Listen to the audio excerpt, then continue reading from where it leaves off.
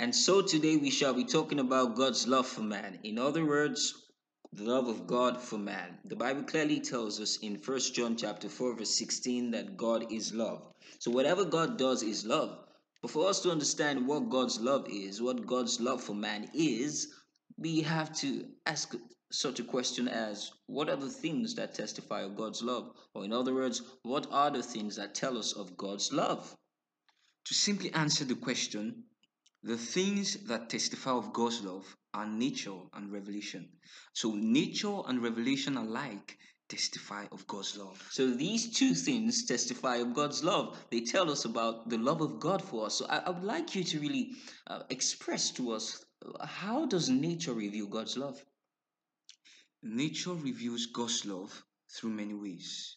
Now, looking at the sunshine, the rain that gladdens and refreshes the earth, the light, the firmament, vegetations, grasses, the sun, the moon, and stars, all living creatures, we can see God's handiwork.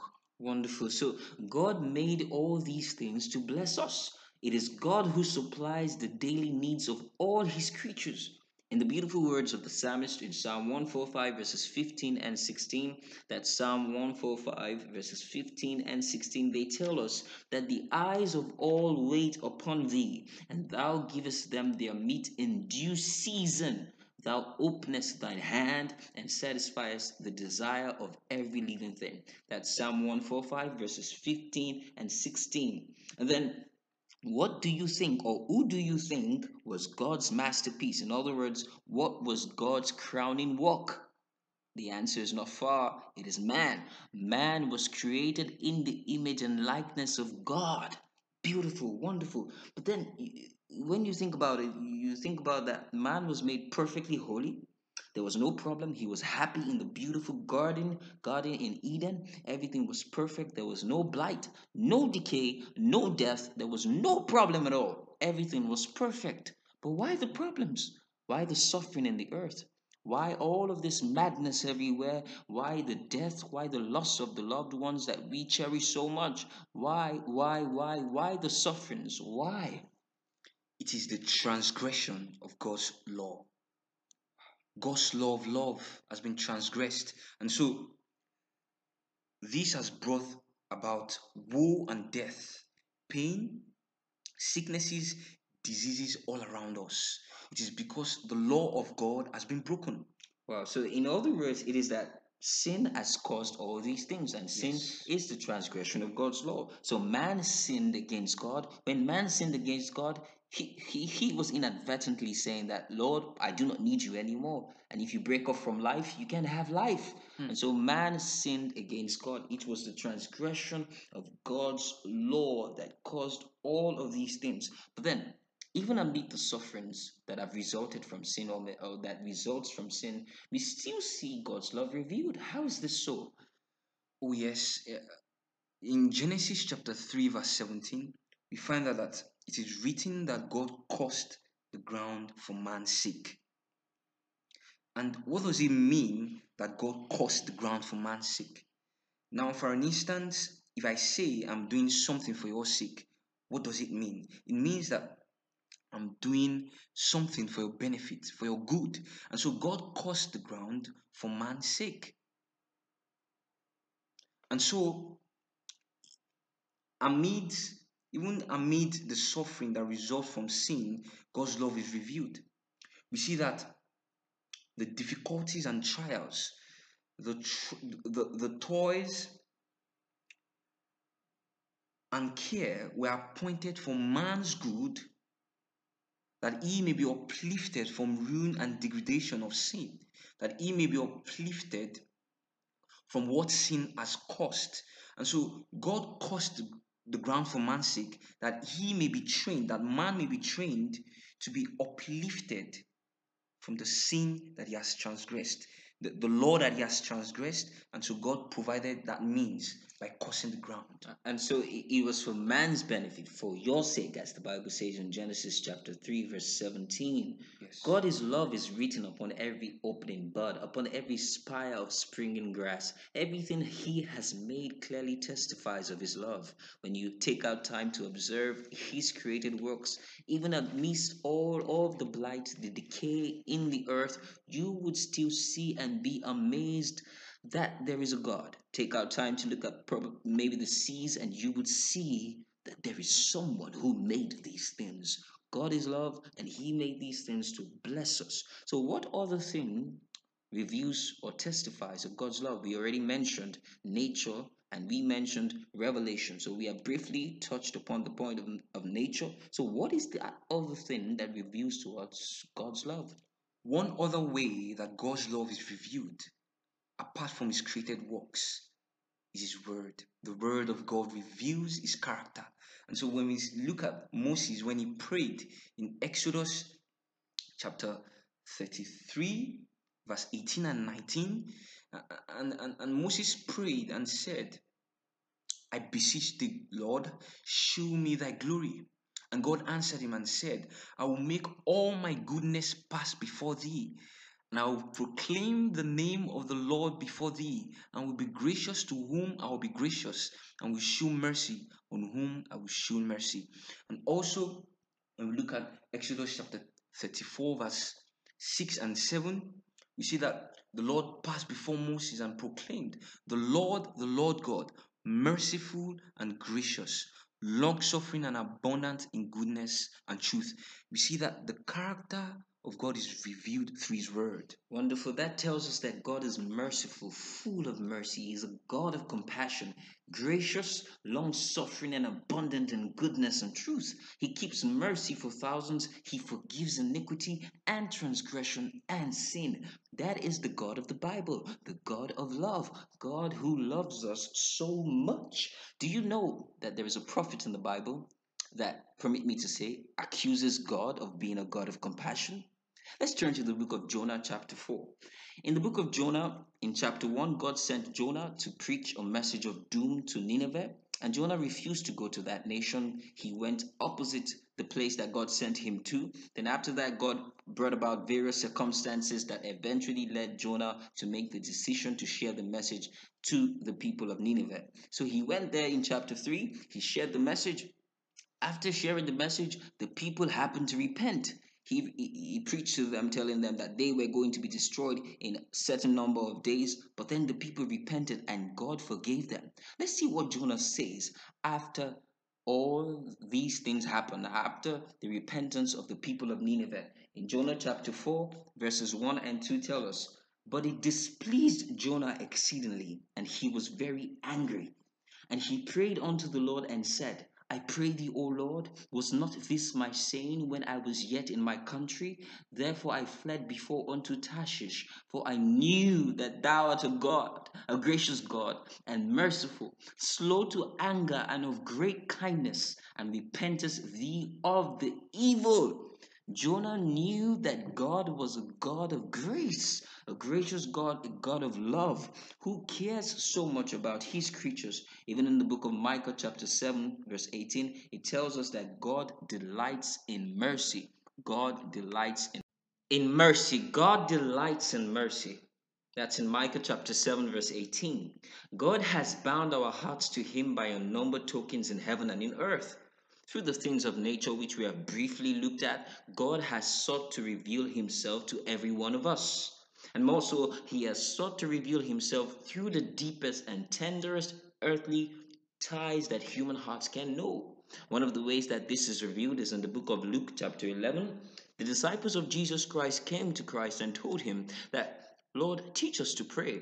And Christ, He answered and said, when ye pray, say, Our Father. So God is revealed to us as a parent, as one who cares. In that same chapter, from Luke chapter 11, verses 1 through to 13, Christ went on to speak about that if a son should ask you for bread, shall any of you that is a father, will you give him a stone? And if he would ask you for a fish, will you for a fish give him a serpent? Definitely not. And then Christ closed it up by saying in verse 13, "If ye then, being evil, know how to give good gifts unto your children, how much more shall your heavenly Father give the Holy Spirit to them that ask him?" So Christ clearly revealed to us that God has sought to reveal himself through the deepest and tenderest earthly ties that human hearts can know. Speaking of God as a parent. However, these but still imperfectly represent God's love. Though all these evidences have been given, the enemy of good, the devil, Satan, the adversary, he has blinded the minds of men so that they have looked upon God with fear. Many have thought of God as being severe and unforgiving. How else has the devil led the minds of people to conceive of God? Satan has led men to conceive of God as a being whose chief attribute is stern justice, one who is a severe judge, a harsh, exacting creditor. He has pictured the Creator as a being who is watching with jealous eye to discern the errors and mistakes of men that he may visit judgment upon them. It was to remove this dark shadow by revealing to the world the infinite love of God that Jesus came to live among men. Absolutely. This was the main reason Christ came, that he may break and destroy the works of Satan and make clear and put forth before the minds of people the character of God. That is why Christ came. And so then we ask the question that who has to the fullest extent revealed the character of God? The Son of God. The Son of God, Jesus Christ. Absolutely. So the Son of God came from heaven to make manifest the Father. No man has seen God at any time. The only begotten Son, which is in the bosom of the Father, he hath declared him, according to John chapter 1 verse 18. And also in Matthew chapter 11 verse 27, it says, "Neither knoweth any man the Father, save the Son, and he to whomsoever the Son will reveal him." Beautiful. This brings to mind. There was a time the disciples, my brother, there was a time that the disciples came to Jesus Christ, and Philip said to him that, "Lord, show us the Father, and it sufficeth us." And Jesus Christ pained at heart. He said, "Have I been so long time with you, and yet hast thou not known me, Philip? He that hath seen me hath seen the Father. And how sayest thou then, show us the Father?" This is in John chapter 14, verses 8 and 9. So Christ was clearly saying, as has been quoted in the previous verses, that if you have seen him, you have seen his character, the way he has demonstrated his life before all of us, that we have seen and we have known the character of the Father through him. And more so, in the book of Luke, chapter 4, verse 18, Christ describing his earthly mission expressed to us, explained to us what he came to do.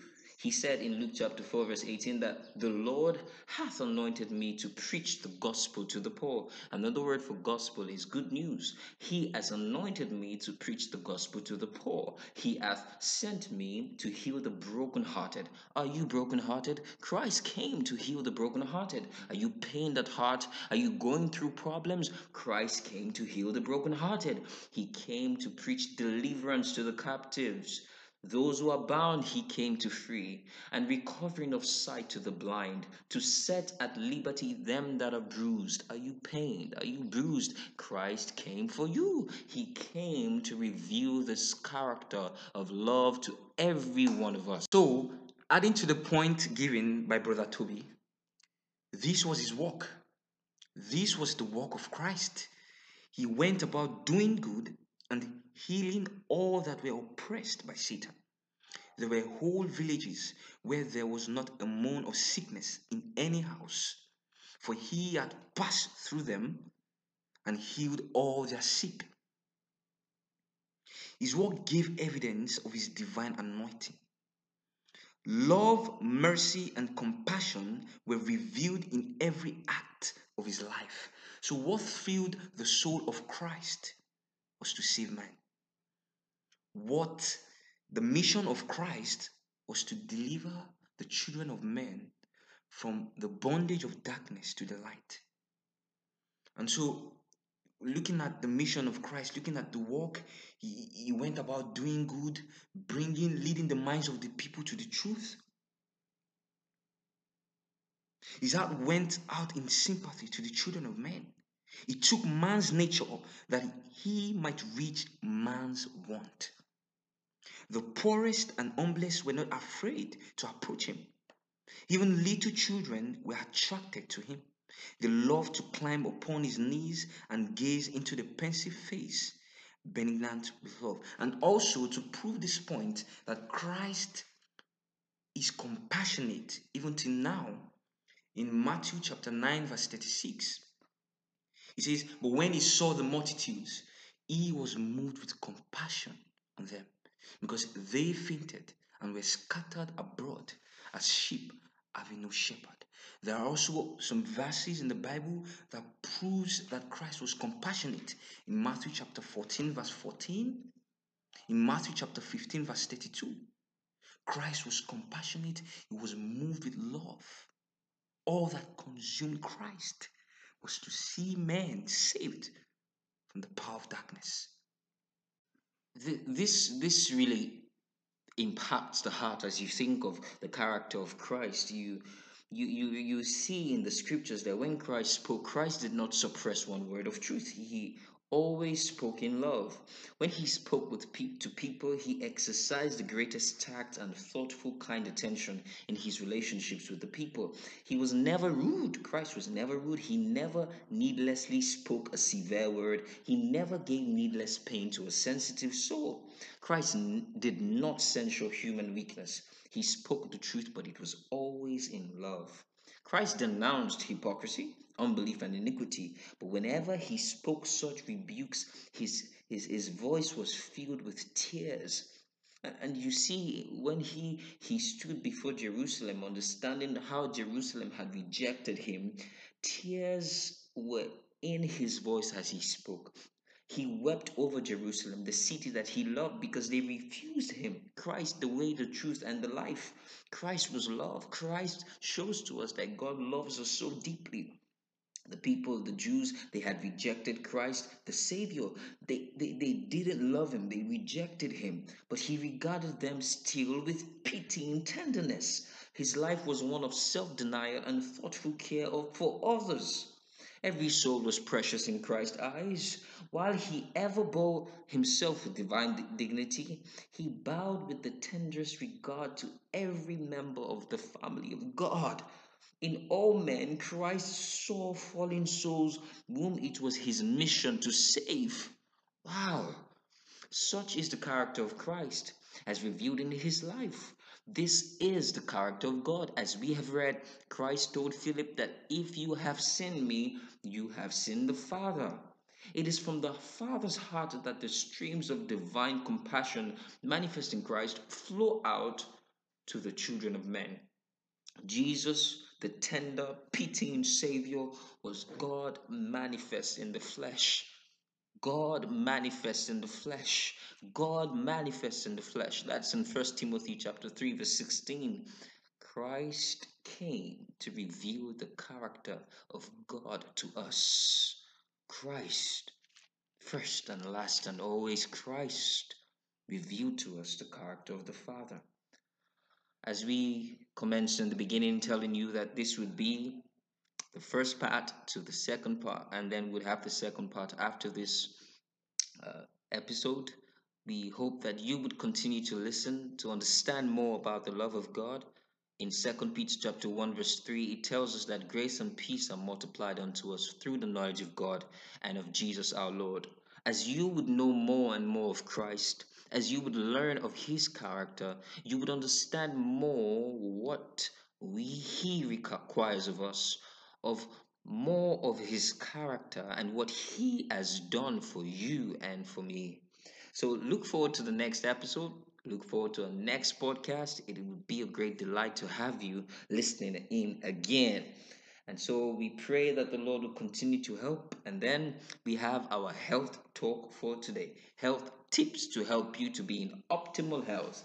Health tips to help you to be in optimal health.